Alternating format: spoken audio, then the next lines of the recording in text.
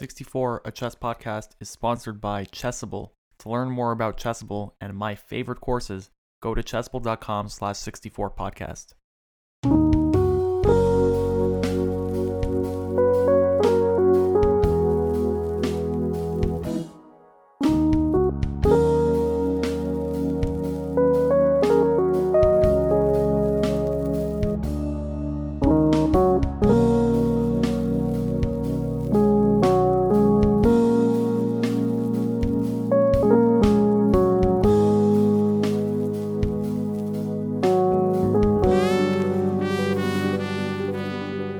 Welcome back to 64, a chess podcast. I am David, coming at you live, as always, from Copenhagen, Denmark.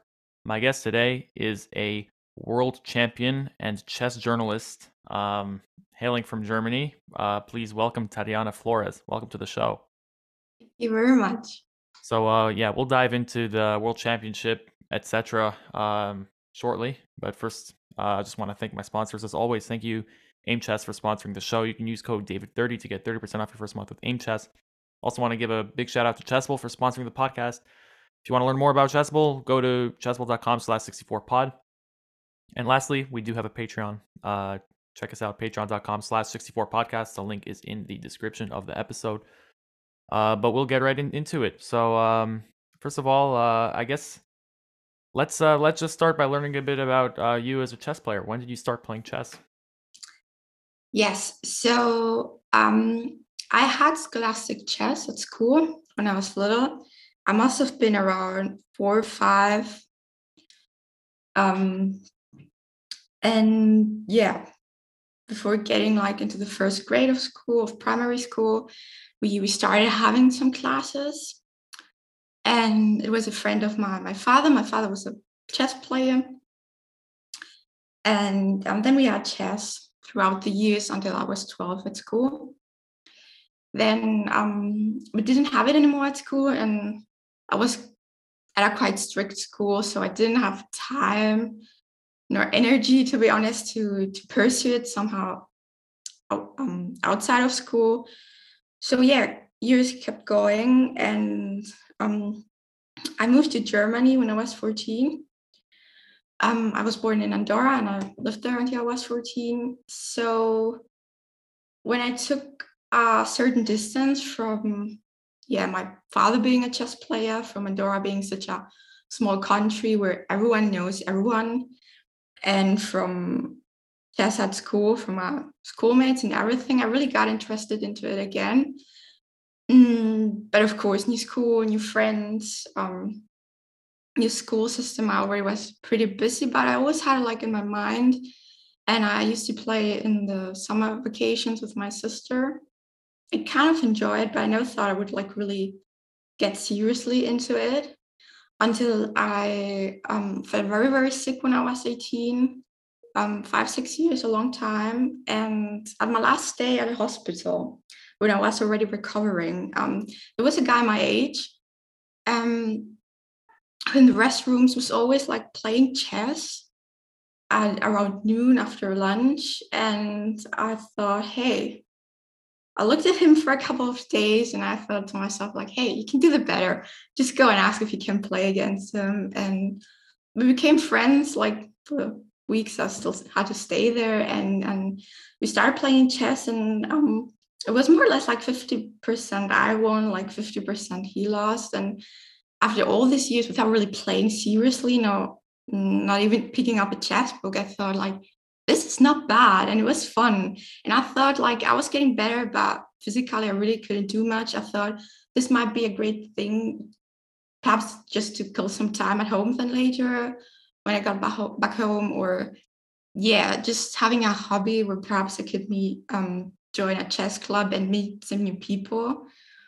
So I took it very lightly, but I enjoyed it very much. And when I got back home, actually the first lockdown here in Germany started, so pandemic hit, and it was yay, plans ruined. Wonderful.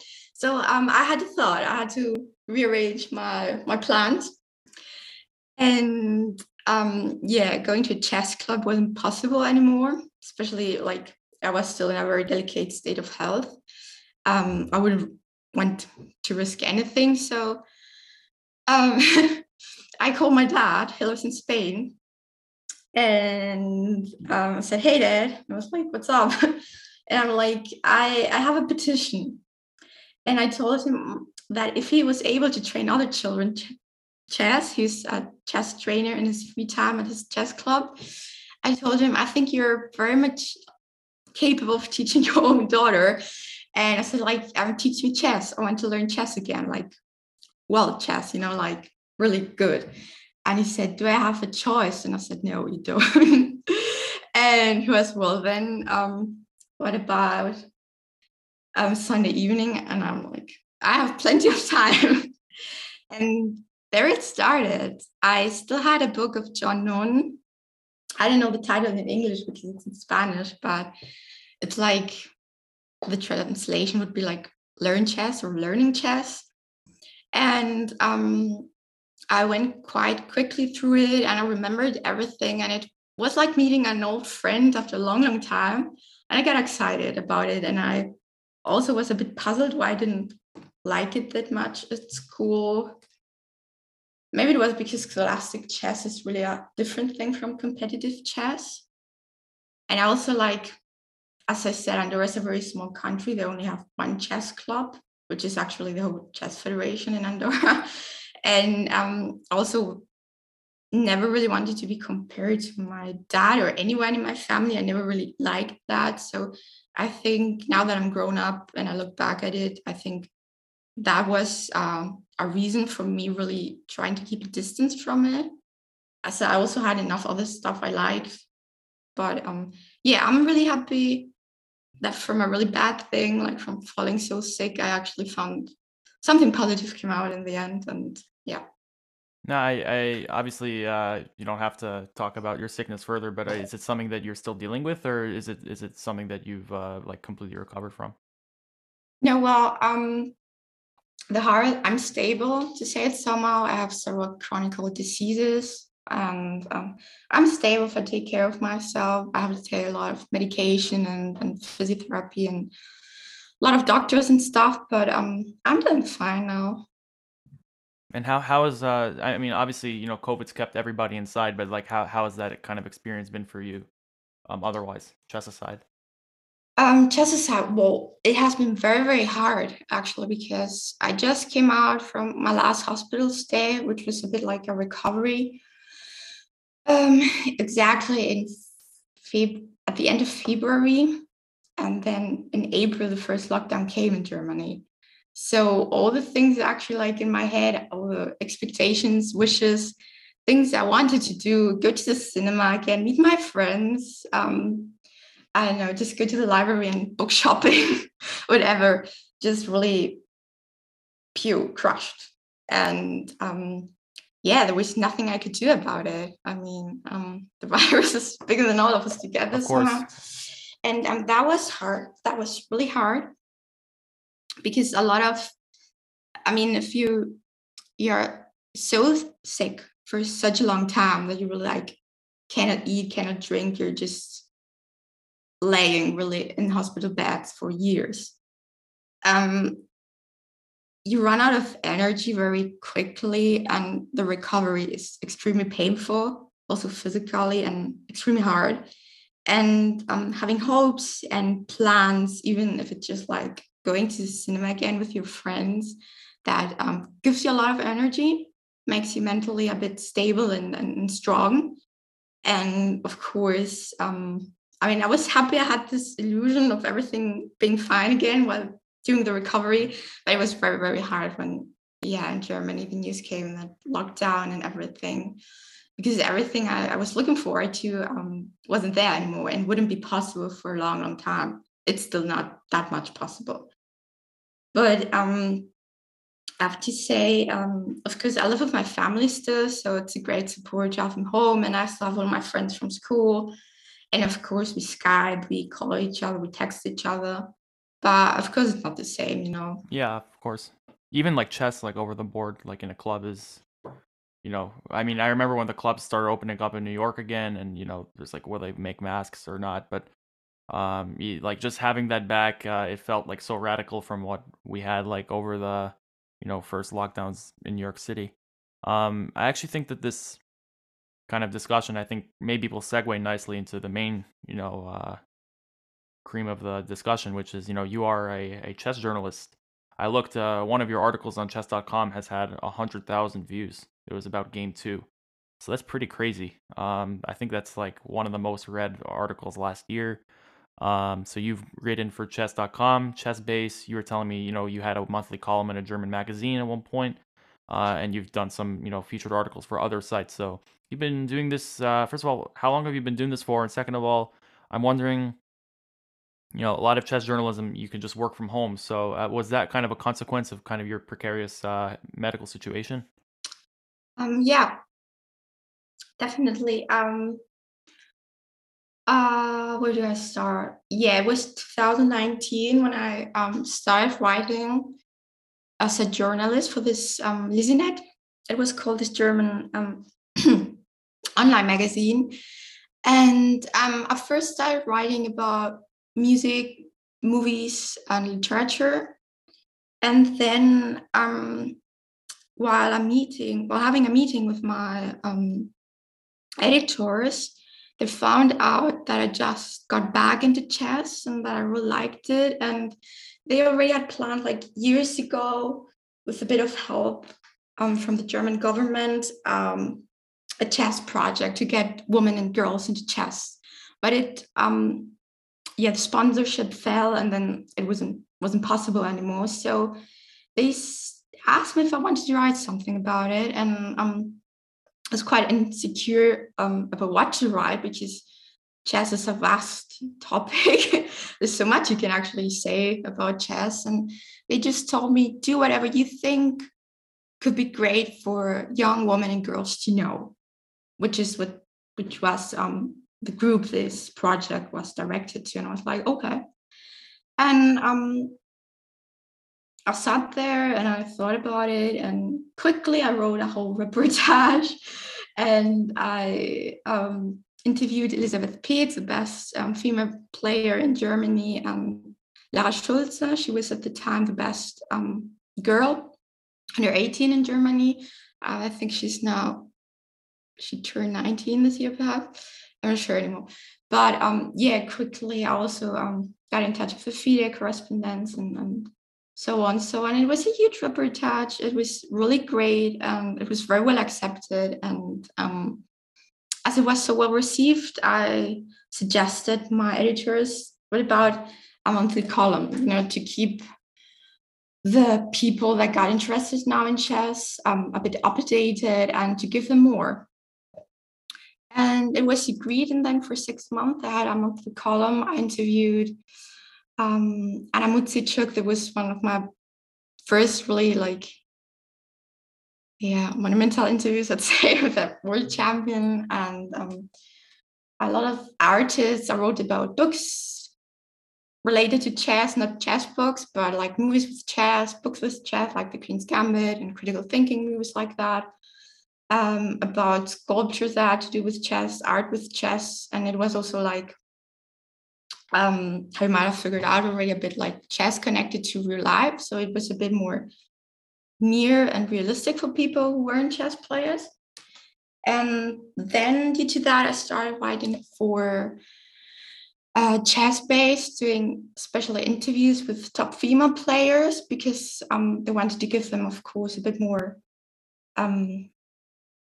not important, but visualization and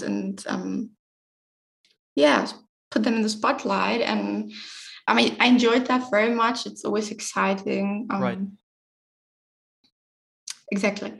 And then Chess.com got in touch with me, and they said, hey, we need someone else here in our team to write. And it was Sam Copeland. And quickly we agreed the contract and everything. And shortly after that, I got the chance to write the commentary for the second round of the World Championship match between Carlsen and Nepo. And it was very exciting because it's a World Championship match. And yeah, it's of course all remote chess.com and the work I do for Chessbase too. So that's very useful that it's possible to do that in chess as good as not many other professions, I guess, or sports, because you just can follow it online very easily without missing anything. And yeah, that was pretty exciting writing the first report. It was thrilling, but it went very smooth. I mean, I was very, very nervous. And usually it's like 5, 6 hours of writing such a commentary. And I remember there were 9 hours because the game was one of the longest one of the whole match. And I was like, great, my first time and I already have this long game. But it ended in a draw. It was quite, yeah, I remember both didn't really blunder, but they missed both chances. And Yeah, it was game two was quite, crazy game. it was quite a lot to write. So it was a bit relief because you never know what they're going to play. There was so, how they call it, uneventful draws. And yeah, filling a paper with 9 hours of an uneventful draw is harder than if they play such a crazy and exciting game. So yeah, a bit of luck in that. And yeah, it took very long. I mean, we started from CTE, from German time, 1:30, and I went to bed at 12 o'clock because after that, the whole team just works together and edits things and puts in links, puts in this and that and this and pictures and that.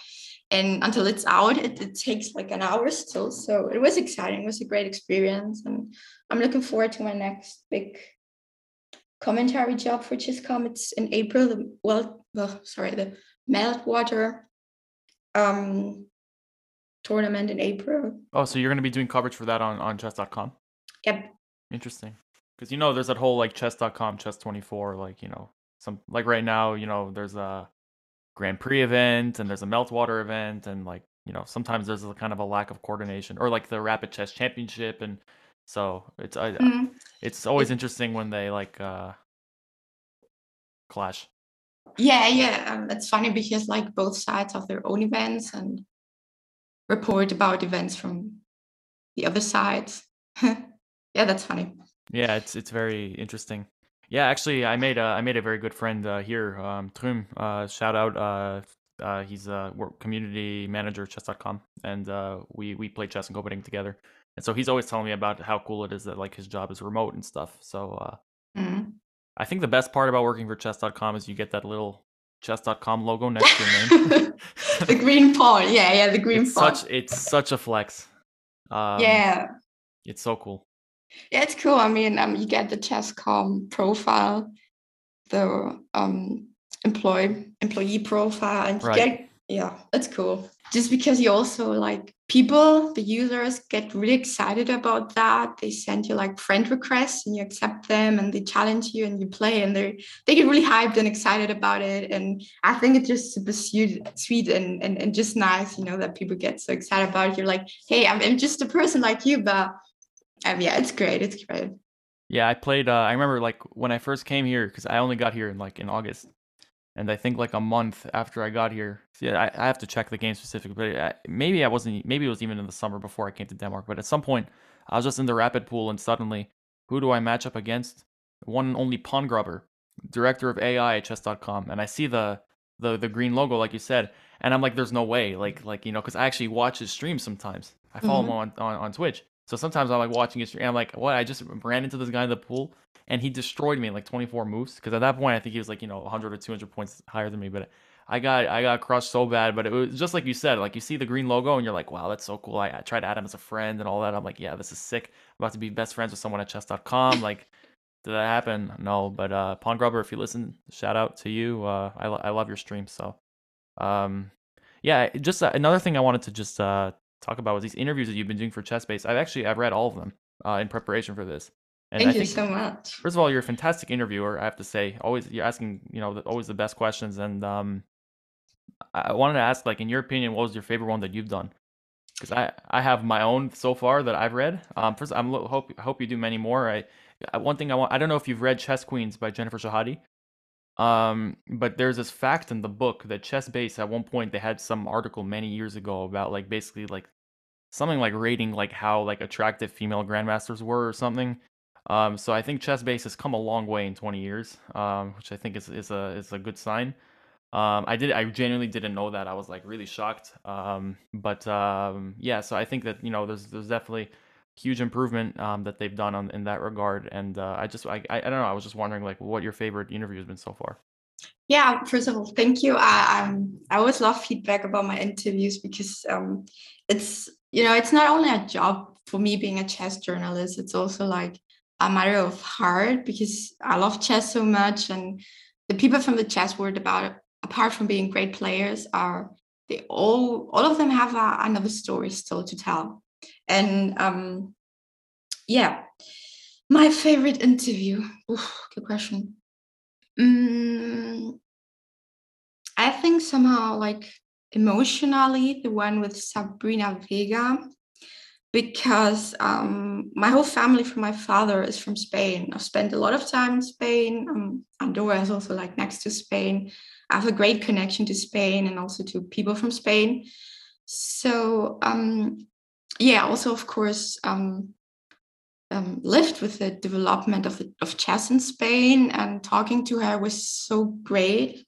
She's such a great personality and had to work also very, very hard being a female player in Spain in the chess world. And I, of course, already knew that before the interview. She was a bit closer to me than all the other champions I interviewed. So I think emotionally, the one with Sabrina Vega and Carissa Yip was super nice. Really, it was super sweet. Also very, I mean, all of them very down to earth with all the great successes they had. Right. And Sophie Millier, my mom and my dad studied in France. So yeah, it was just nice to talk to her. And I don't know, I cannot choose. I don't know. All the Kremlings, Yeah, perhaps. that's what I was Yeah. gonna say. I loved reading that one. Yeah. I really loved reading that one. I think the also the I don't know how to call it, the sparks that flew somehow in our Zoom room while we did the interview was so great.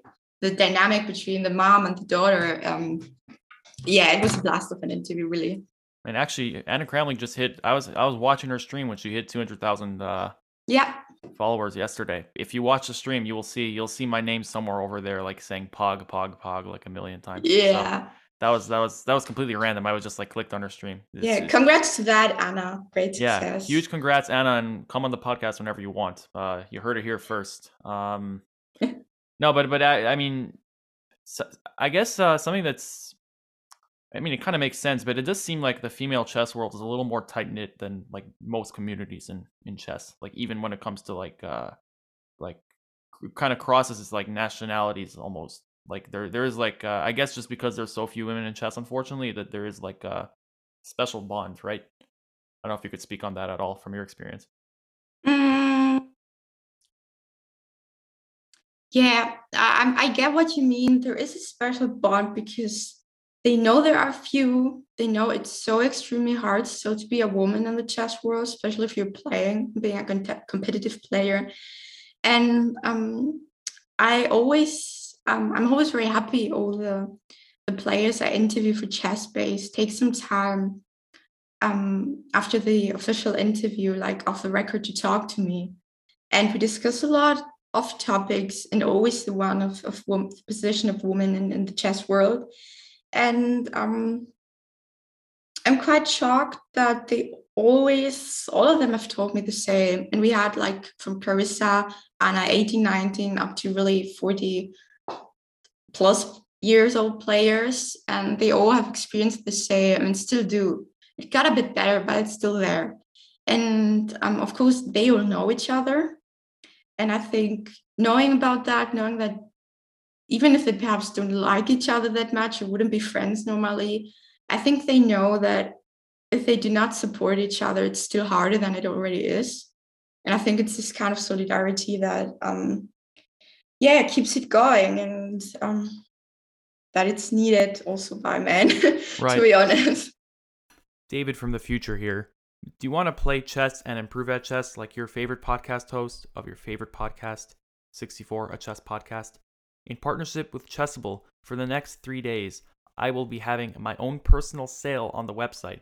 Just go to chessable.com/64podcast to find some of my favorite chessable courses on sale just for you, fans of the show. These include 100 endgames you must know, a true classic of modern chess study for anybody who wants to get better at endgames. Maybe you want to learn the Dragon Sicilian, one of my all-time favorite openings, taught by none other than Grandmaster Anish Giri. Well, you can buy the Lifetime Repertoire's Dragon Sicilian on sale if you go to chessable.com/64podcast. And now, back to the show. But from your experience and from your conversations, I'm kind of this is something I ask every girl or woman that comes on my show. Just like, what do you think the chess world needs to be doing better for you guys right now? Question. Yeah, it's a big question. I know, but Yeah, I try to split it up. For example, the thing that's the nearest to me professionally in journalism is how it is reported about women and girls in chess. I'm still shocked every time. For example, there is a sentence that I can't forget about. I hope I pronounce it right. Goryachenko, the Russian female player who just hit like 2600, yeah. Exactly, Elo. She broke the mark, and I'm a fan. She's great. She's still young. She's got a bright future ahead, I believe. And she played in the Russian league. They call it the men's one and the women's one. It's not called the open one. So women can play in the men's one. And she played there last year. And it was the official commentary of the FIDE that said, I don't know who wrote it, but it said like, Goryachenko, we just hit blah, blah, blah, and this now GM, blah, blah, blah. She already has a spot in the candidates. Oh no, I think it was the FIDE Grand Prix. Well, anyway, a tournament where she played with men instead of women. The official commentary then said, and she's trying her luck in the men's section to see how far she comes. There's not directly anything wrong with that sentence, but it's always the way it's phrased, the way it's put. It's always the way, the connotation, and it's always like that. And it's sexism that it's so in people's brains that they're not aware of it anymore. I don't believe the whole reporting that's done on women's chess that's wrong or sexist is done on purpose. That would be very sad, but it's so deep inside of many, many people's brain. And so we also know sexism is generally also worse in some countries than others, and it also depends a bit of the generation stuff. And I'm not only talking of male players, male journalists, also some female ones have it, sadly. So I think, first of all, creating awareness. And I always think I'm a big supporter of perhaps having someone in between the editors that it doesn't have to be obligatorily a woman, but someone who takes care of this, who looks at it, who reads again with an objective point of view, who reads it again, who perhaps looks at the streams, looks at the videos, and takes care that there aren't any sexistic things, that women are not shown worse than the men, that everything is equal, that they get the respect they deserve. I think just someone who controls it from time to time, who points it out, so it can be changed, because I don't believe they don't want to change it. I hear from a lot of people that they want to change it, also from male players, male journalists, but they're really not aware of what to change because they have been having these ways for years. So I think it wouldn't be that hard. Perhaps also in the FIDE to put someone there, to put someone over big magazines, journals, and so on, who controls this. And I believe there are enough people who would be able to do it. Yeah, 100%. I actually do remember the incident you're talking about. I think it was like the super final, the Russian super final, where she was the only woman, and I think she scored like 7 out of 9, maybe, or 6.5 out of 9. See, it's like incredible score. And yeah, I do remember what you're talking about.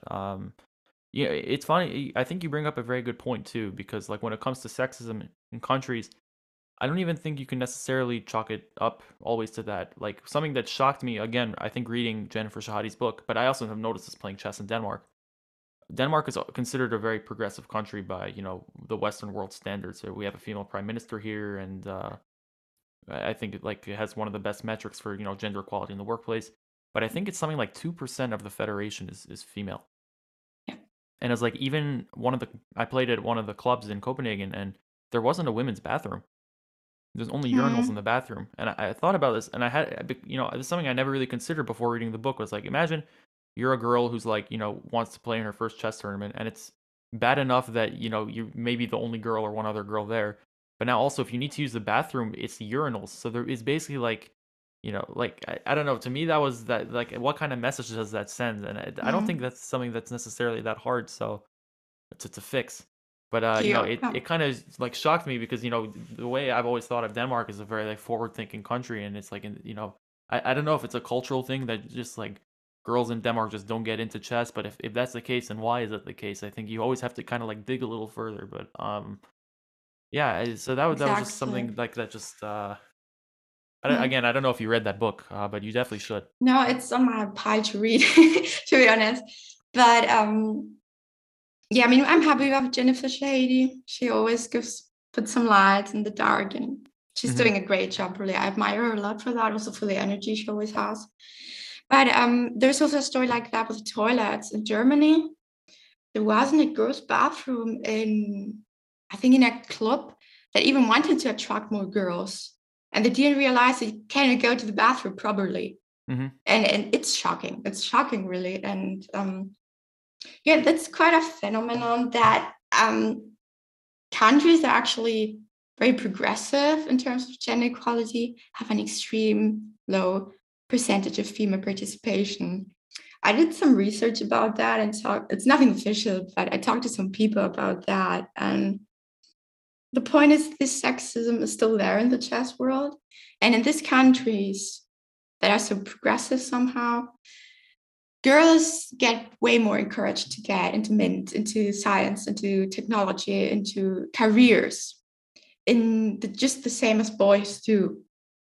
So a lot of them tell themselves, hey, even if I want to play chess, but I'm being so discriminated there because of my gender, I can use my abilities maybe for another sport or for something else way more better.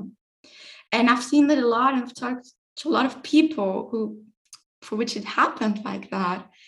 And of course, if you have a great memory, if you are good at tactical thinking, critical thinking, you can use all these things in other jobs at university, and become an engineer, right? And an artist, whatever. You can always use something you learn at chess in the real life. And a lot of them then think, okay, but it's even easier for some to get into football. It's still also very sexist than into chess in countries where you might not believe it, that women still get that much discrimination. And yeah. Yeah, I think actually, if you look at America, I think that's completely true. You also like if you're, let's say, 18 in America, you are like a top female player, you probably will get a full scholarship at like top American universities.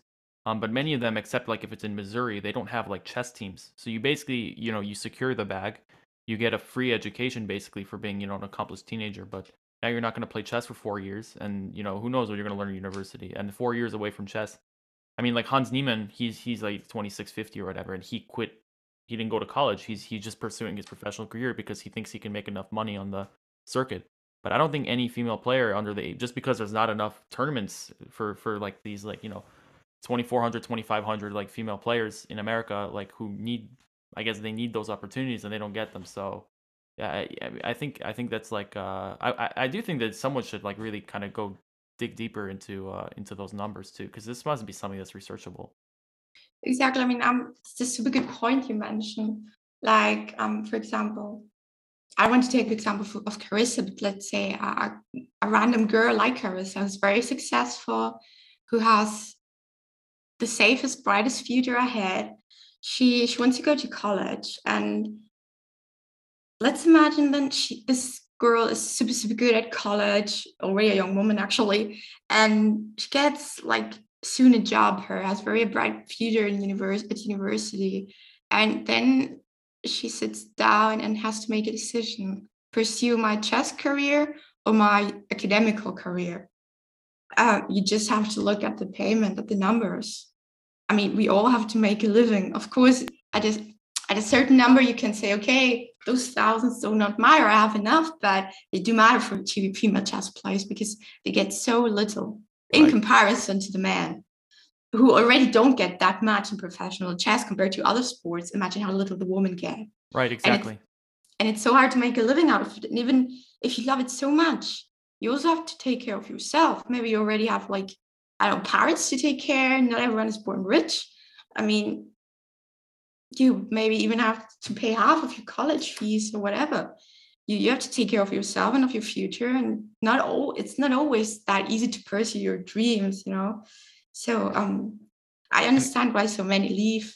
and college prices in America are, it's not like Europe. That's all I'll say. You know, it can get pretty crazy. I have two cousins that were born in the United States in Boston. Now they're in California. The eldest one is now in college. It's not that cheap like in other countries. So No. you really have to make a decision at a young age already. Yeah, absolutely. And you know, this is again. I mean, I'm going to ask Jennifer about this next week in her book because I'm going to have her on the show. So stay tuned for that, guys. Great. But this is another thing I noticed in her book. Like she profiles a lot of these, you know, young people that like young female stars that she was like kind of, you know, living in New York with, and many of them just they had to put off chess for school because chess wasn't paying them enough. And I really wonder like how far could they have gone if they had, you know, if they had enough money in the tournaments that they were playing. Many of them could have just actually stuck with chess for a few years, and then who knows, maybe you know, maybe the average rating of female grandmasters is like 100 points higher because of that, just because there's actually more people playing. I mean, it's a problem when, you know, all the talents are leaving, and then then you have, of course, you're going to have a rating disparity. If all the talents are leaving, you know, like this is something that never really clicked for me. But so I know that the United States, we do a pretty okay job compared to other countries with, like, you know, the U.S. Junior Girls Championship and Women's Championship having these pretty big prize pools, I guess. But it could still be much better, of course. Yeah, really, really good point you mentioned there. That's why I don't know if I'm the only one who noticed it, but take Chessable or Chess24, Chess.com. The female employees, a lot of them are women international master, women FIDE master, FIDE master. They even have some women grandmasters there. They did not leave chess because they weren't good enough. They left chess because they had to. They had to make a living from something, a secure living. And they saw like becoming an engineer, becoming a journalist, becoming an author, a data developer, something in IT would have given them a normal job with a safe income, and they have chess as a hobby, and they still love it as much as they did before, but they did not have the chance to do it professionally. And I know a lot of them, and I know it's like that. So yeah, I also know the female players that are now at the top.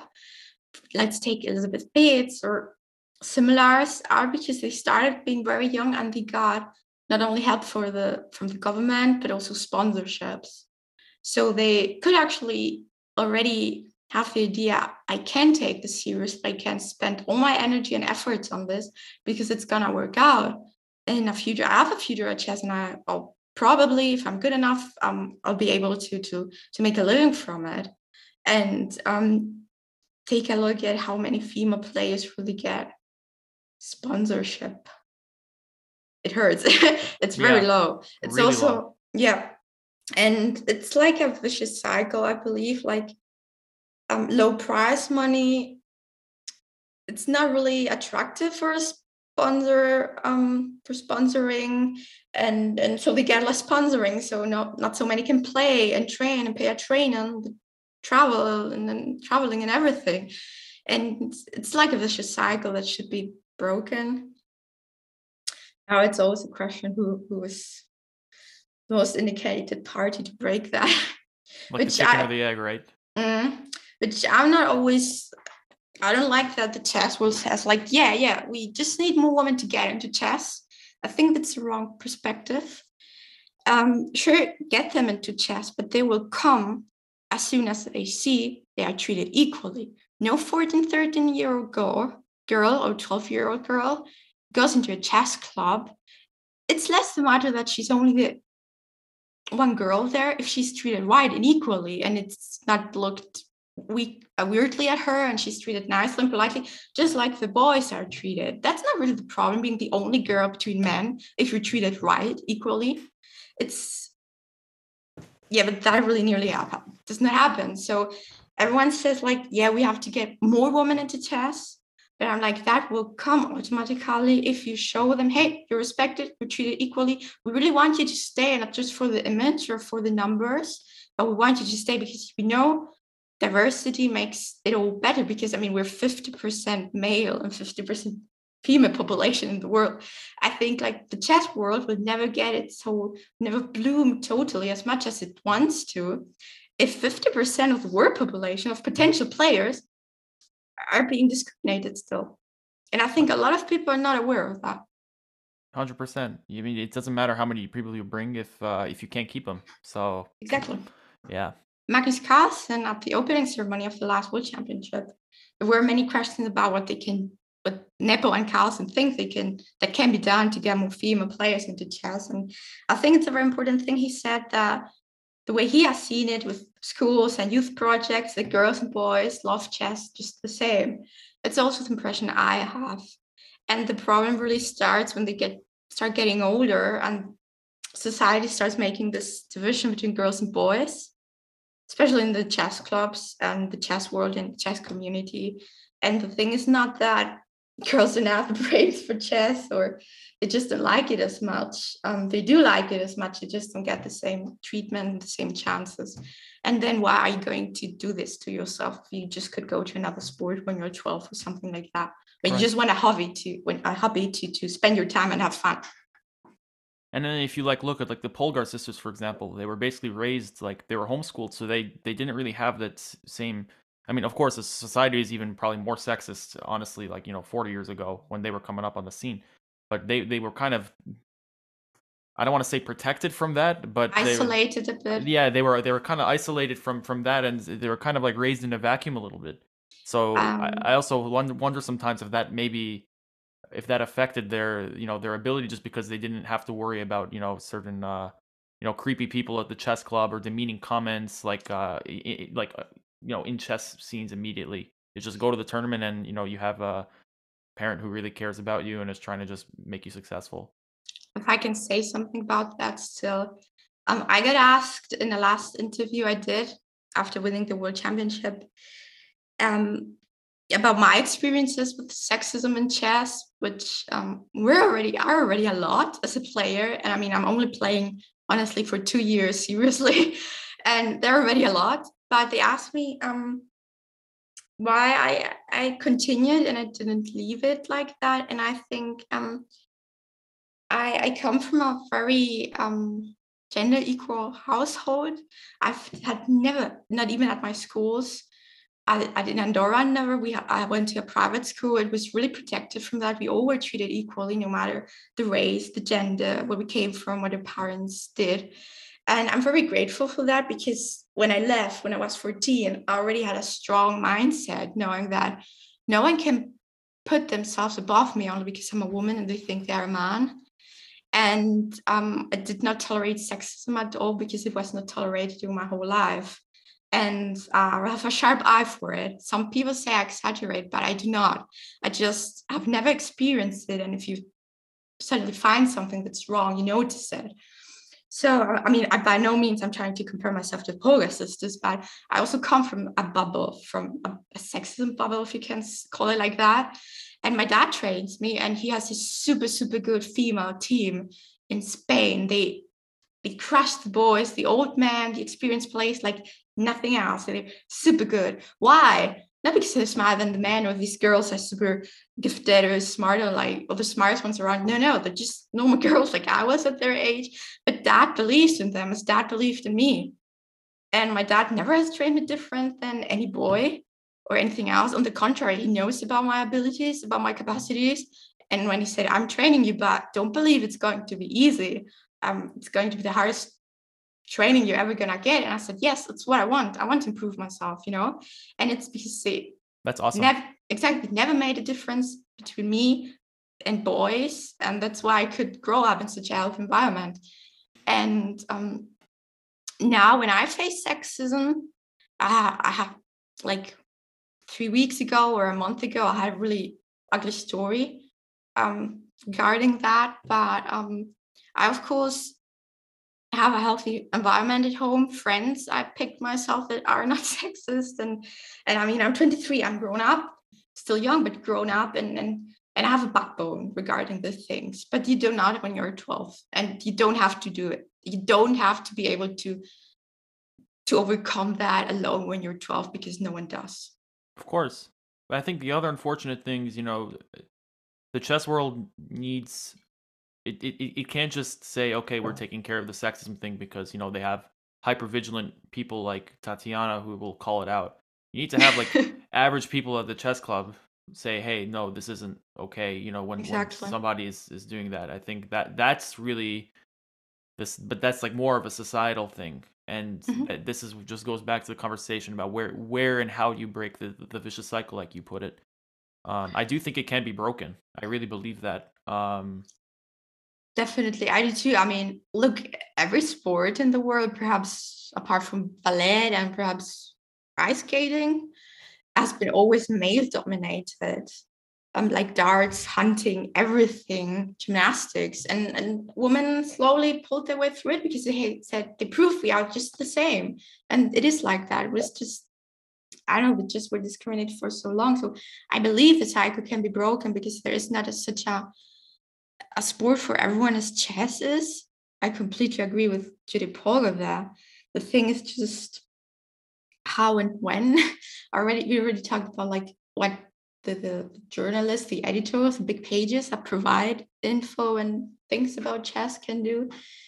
And I think in the clubs, it's all about cyber courage, about standing in, speaking up, and saying it is wrong. And I think it's, yeah, the oftener that it's done, the easier it gets for everyone.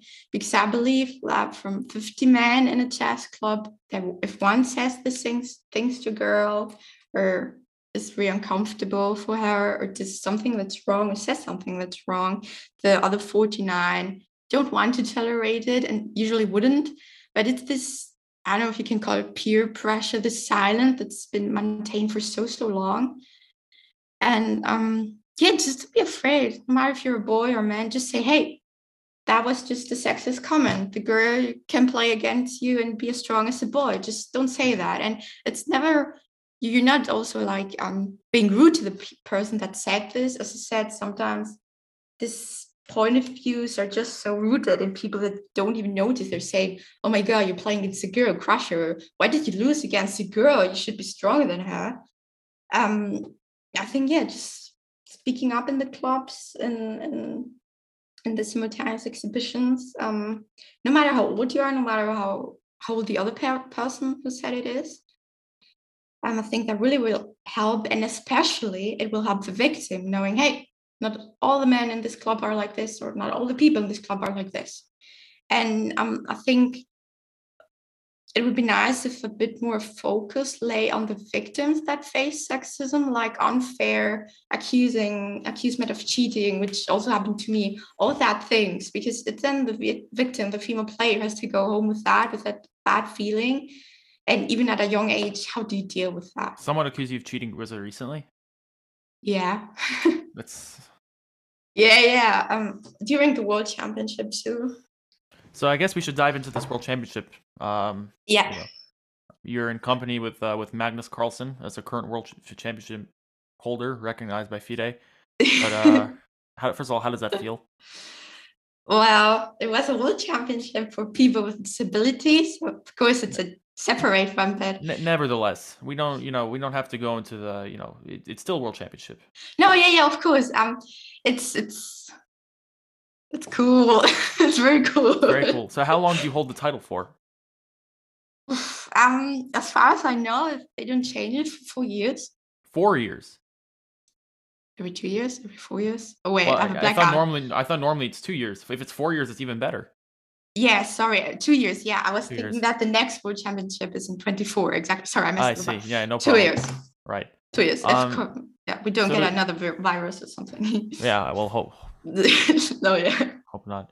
So this was the fourth World Championship for people with disabilities, and it was held online by FIDE. FIDE, of course, deservedly under a lot of hate these days for a ton of reasons, especially with the Russia stuff. But I got to give them credit where it's due. I think it's very important that these kinds of things are held. Yeah, thank you. I mean, that's like always with big associations. FIDE, of course, has done something wrong, some things wrong, but they also do a lot of great things. And especially in these hard times, holding this World Championship, I know, was very, very special and important for many of us, players with disabilities. And for example, in my case, my disabilities are not visible. You would, like my friends, like if we hang out for a couple of hours, you wouldn't notice them, but they're still there. They are there, and they do a lot. And I think, for example, when it was announced, the World Championship for people with disabilities, also ChessBase shared it, and I read a comment that of a user that said, I don't understand why blind people, well, blind, yes, but why deaf people or people who are in wheelchairs or why people who are sick or missing an arm or a leg get like an extra world championship. Like as long as they have a hand to move, it should be the same. And I got angry at this comment at first, but then I thought, this person does not know better. And this person does not know all the inconveniences you have to carry along with that disability. For example, you might get tired. I mean, there's several disabilities, but you might get tired quicker than others. If you're deaf, it's way more harder for you to learn chess than for others. You have to have a translator. You have to have, okay, books work, but think about, for example, you, David, all the videos, all the Twitch streams you look at, they don't have subtitles. Without Twitch, I would not be playing chess even, by the way. There you go. So how do you do that? It's so much more effort, so much more expensive, so much more harder to learn chess if you're blind, of course, if you're deaf, even if you're missing a hand, it's so much harder. And okay, you might say, well, this person's only missing a hand, but you don't know the pain this person has. You don't know if it's, for example, from diabetes or any other illness. You just cannot judge this. You just cannot judge this person by just what you see. And FIDE has done a great job with the commission with the DIS commission, Commission for People with Disabilities. And I know the Martin Luther, I think, well, the grandmaster who's the chair of it, and he has a disability himself. He also has played when he was young. He was a professional chess player and he played in normal tournaments. And then when he got older, his disability got worse. And I know him a bit personally, and he's doing a great job, and FIDE is supporting it greatly. And I'm happy about that. Yeah, it's wonderful. And just to talk a little bit about the tournament itself. So how many rounds was it? And how what was it like to like the process towards winning this thing? Because you're on your computer, right? Probably in your room, right? Like during during some COVID lockdown. Exactly. It's kind of surreal. It was surreal. It was very exciting, and it was a roller coaster of feelings and of everything that had to do with it. So it was held on Tornello, and I also have to give a shout out to Tornello. They did a super function or tool, I don't know how you would call that, for people who are blind so that they can play now without any assistance. That's such a huge steps also for the players, feeling comfortable and nearly equal to the other ones, really great job. And they did with that in cooperation with FIDE and some other people. But the Tornello has done some really, really great things during this pandemic years. I'm really happy about it, and I love playing on Tornello. So yeah, Tornello, 9 rounds. Classical control, I think 45 minutes plus 15 seconds for every move from move 1, if I'm not wrong. Oof, exciting. I of course I've never played except for my dad who came to visit me this Christmas. My boyfriend who studies in a different town and sometimes comes visit me. I've never played against any other person and this since lockdown over the board. Oh wow. So yeah, so actually everything. So we also train online with my dad because he lives in Spain. He came for a week during Christmas, but okay, of course we didn't do only a chess Mhm. camp. Just to spend some time with family. But But Germany is also especially strict with COVID, I think, compared to the rest of Europe. uh, well they were. Um, Has that changed? I'm going to Germany in a month actually, so From 2nd April, masks are not going to be necessary except from in train and public transportation stuff, devices and stuff. Except for train and the subway, stuff like that. Yeah, I'm not very excited about that to be honest.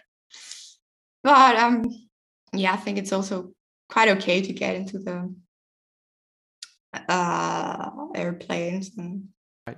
airports, stuff like that. But they were strict at the very beginning, actually. And around Christmas, they were already thinking about the second lockdown. So my dad actually came the week before.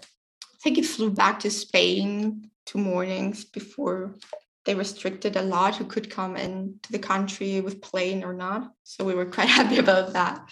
So that was actually the first time I played in this 2 years since I came out of the hospital seriously against someone over the board. It was great. And it was exciting, really. Yeah, everything I've done is online. Of course, I have several boards in my room and books, and I also use a bit of everything: books, videos, tutorials, DVDs from ChessBase. Of course, Chess.com, I have premium membership. I use a bit of everything, and yeah, I'm used to online chess. So Yeah. because it's the chess with which I relearn chess. That's how I learned chess too, and I've always talked about like the as someone who learned chess online, like the switch from online to over the board was brutal. I mean, like three just entering 3D, and even like during the lockdowns when I first got back to OTB chess after basically a year and a half even of just grinding chess entirely online with Twitch streams and Chessable lessons and all that. Shout out Chessable once again. Um, yeah, it was a nightmare. I mean, I think I lost like 13 OTB games in a row. Against, so I can't even. But then, for this world championship, right? So you play this, you said, with Tornello and 9 Exactly. rounds. How many rounds did you win? 6.5 out of 9. And was that was no playoff, just clinch first, easy peasy? We had a tie break. It was Buchholz tie break. And actually, the second female player had 6.5 points too, but I had such an enormous Buchholz that I got the first place. Yeah. Well, Yeah. it's always nice to win on it's always nice to be on the winning sides of those metrics. Yeah, I mean, like the top players of the elite players, you Well, you beat sign. better players, yeah, so Yeah, it's absolutely. fair. You sign the papers and you're okay with that. And when the tiebreak Yeah, comes out, what comes out, You right, you I mean, you are informed when you start playing such a thing, so you cannot complain afterwards, right, actually. obviously. So Yeah, and is are you excited to play the next one maybe in Dubai? Maybe you're gonna have a challenger, or- um, well, as far as I know, it's always done in cooperation with the Dresdner Schachfestival, the jazz festival here in Dresden. So as far as I know, it has always taken place there. So I really hope it takes place there in 24 too, well, because it's not it's that in Germany too, so it can't be that far. exactly. So it wouldn't be that far, and I could go like I don't know with a friend or my boyfriend or even my dad could come. And yeah, it would be that hard for me to travel there and neither so expensive and stuff. So I have high hopes I will be here in Germany. I also would feel a bit more comfortable, like yeah, being somewhere I know and yeah. But I'm excited. Let's see how it goes. Hopefully no like Tri Gamma Delta variant comes and keeps us Hey, indoors for much longer. I think yeah, no, let's not hope for that. Yeah, fingers crossed. Exactly. Last thing I'll ask you for this podcast, just for our players and listeners to get to know you a little better. What's your favorite chess opening? The English. English. Why? Yes. Of course, I started with e4, e5 at school. I know it's because I wasn't near Spain that we always played Rouleau-Bev. It's actually not the easiest one for beginners, but Spain, Rouleau-Bev, yeah. So yeah, we always played like that in school. I started playing again Rouleau-Bev when I started, and I just didn't feel comfortable at all.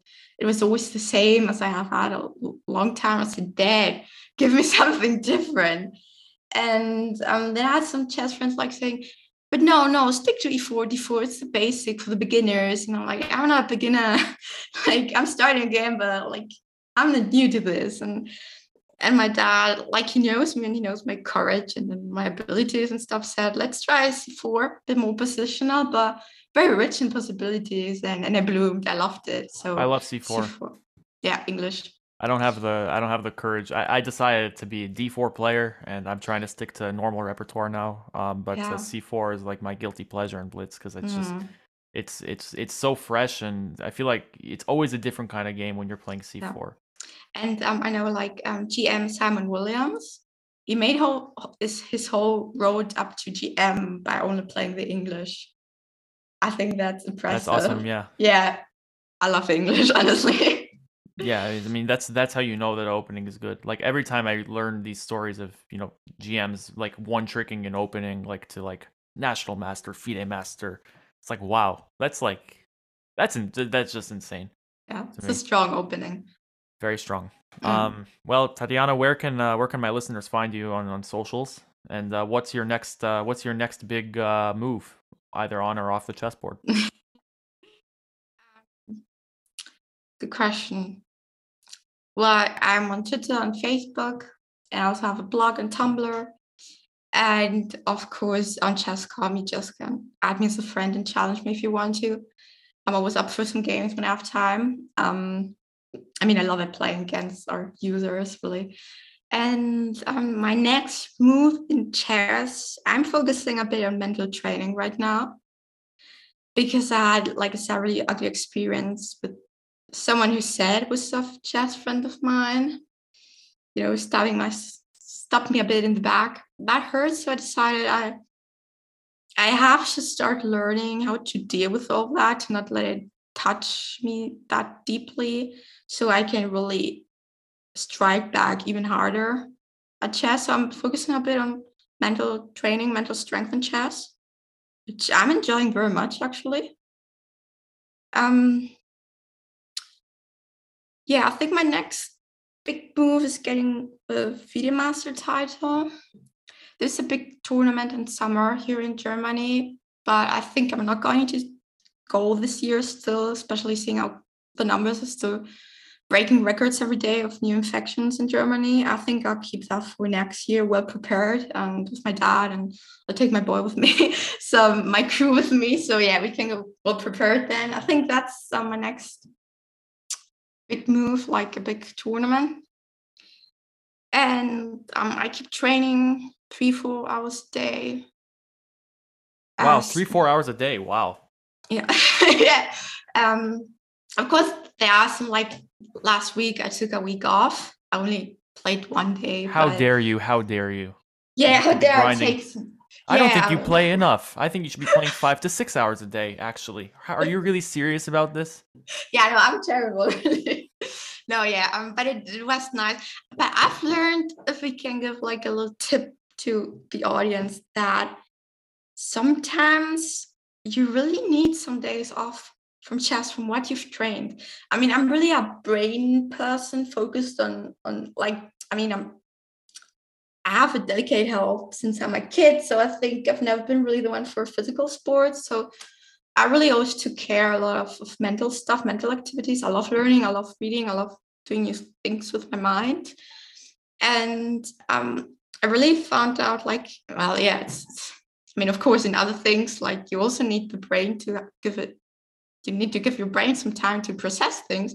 I don't know why I thought it would be different in chess, but really sometimes even taking 2-3 days, a 2-3 day break helps a lot. You feel super refreshed and have a lot of energy. And I think what's sometimes really important, motivation. Like, hey, okay, now I thought about it, I dreamed about it, I had nightmares about it, but now I'm ready for it. I Exactly. I completely vouch for that. I've talked about this on the podcast before. I've played piano most of my life, and being in Denmark, I don't have access to piano. I played piano for the first time since December, like 3 months. I very rarely go even more than a week without playing something on piano, even though I don't really practice anymore. Um, and this is a huge break. I found that first of all, even though I forgot a lot of stuff, my technique was better because I all these bad habits that you build up over time, like they Yeah. just disappear because you have to just rely on your brain. I think it's the same thing with chess. You develop these kind of bad habits from training or from playing a bunch of games, like stupid sacrifices and blitz, and take a week break, take a 2 week break, come back, all nice and fresh, motivated, like you Exactly. said. No, but I think maybe you should be playing 8 to 10 hours from I now have on. to work, I have a Yeah, job. yeah, whatever. If you have a job, like even this podcast, I mean, why do I even do this podcast? I should be spending all my podcast time like playing chess. Who cares? Yeah, especially Yeah, Bullet. yeah. Actually, that's one of the best things. I barely play Bullet, and then the other day I was just like, I gained like 200 rating points because I just hadn't played in like 2 years or whatever. I was like, Mm. oh, that's pretty cool. I barely play Blitz. My dad prohibited me after the World Championship to play Blitz because I have a little issue with my eyes. That it takes me a long time to distinguish the pieces. For me, they're a bit blurry, just like a dot of paint. So it takes me quite a while to distinguish which piece it is. So of course, then playing Blitz for me is like playing Bullet somehow. And I was so frustrated. And he told me, but if you have this issue, why do you? I mean, it's my brain, something my brain does weirdly. And so, what do you focus so much on playing Blitz like the others who don't have this? And I'm like, because everyone plays Blitz and everyone says Blitz is so super cool. And I was like, yeah, but you're such a bomb at classic. I mean, you've been playing for 2 years and you already solved GM tactics and positions and stuff and have such a good analytical power and memory. Like, why don't you focus on in the classical? And Right. yes, sometimes you also need some fresh air. And I stopped playing Blitz for like 6 months or something like that. And then I slowly got into Rapid again, and it worked out very well. Yeah. Yeah. Well, I just want to say, before we end the show, I wish you all the best with your health and continued success in the journalism, and I'll be following your career very closely. I really love your work, and yeah, I hope we do it again. Thank you so much, David. So yeah, thanks everybody listening to this episode. Check out Tatiana's Twitter, Instagram, etc. All be linked below. If you like this episode, you want to support it, leave a review. Apple Podcast, Spotify, you can just leave either star review or write something nice in the reviews. Lastly, I want to thank my sponsors once again. Thank you, Chessable, so much for the support. Thank you, Aim Chess, as always, for sponsoring the podcast.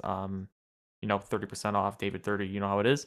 And lastly, if you want to support the podcast financially, $1 a month, check out patreon.com/64podcast. This has been another episode, and hope you guys enjoy, and I'll see you guys next week. Take it easy.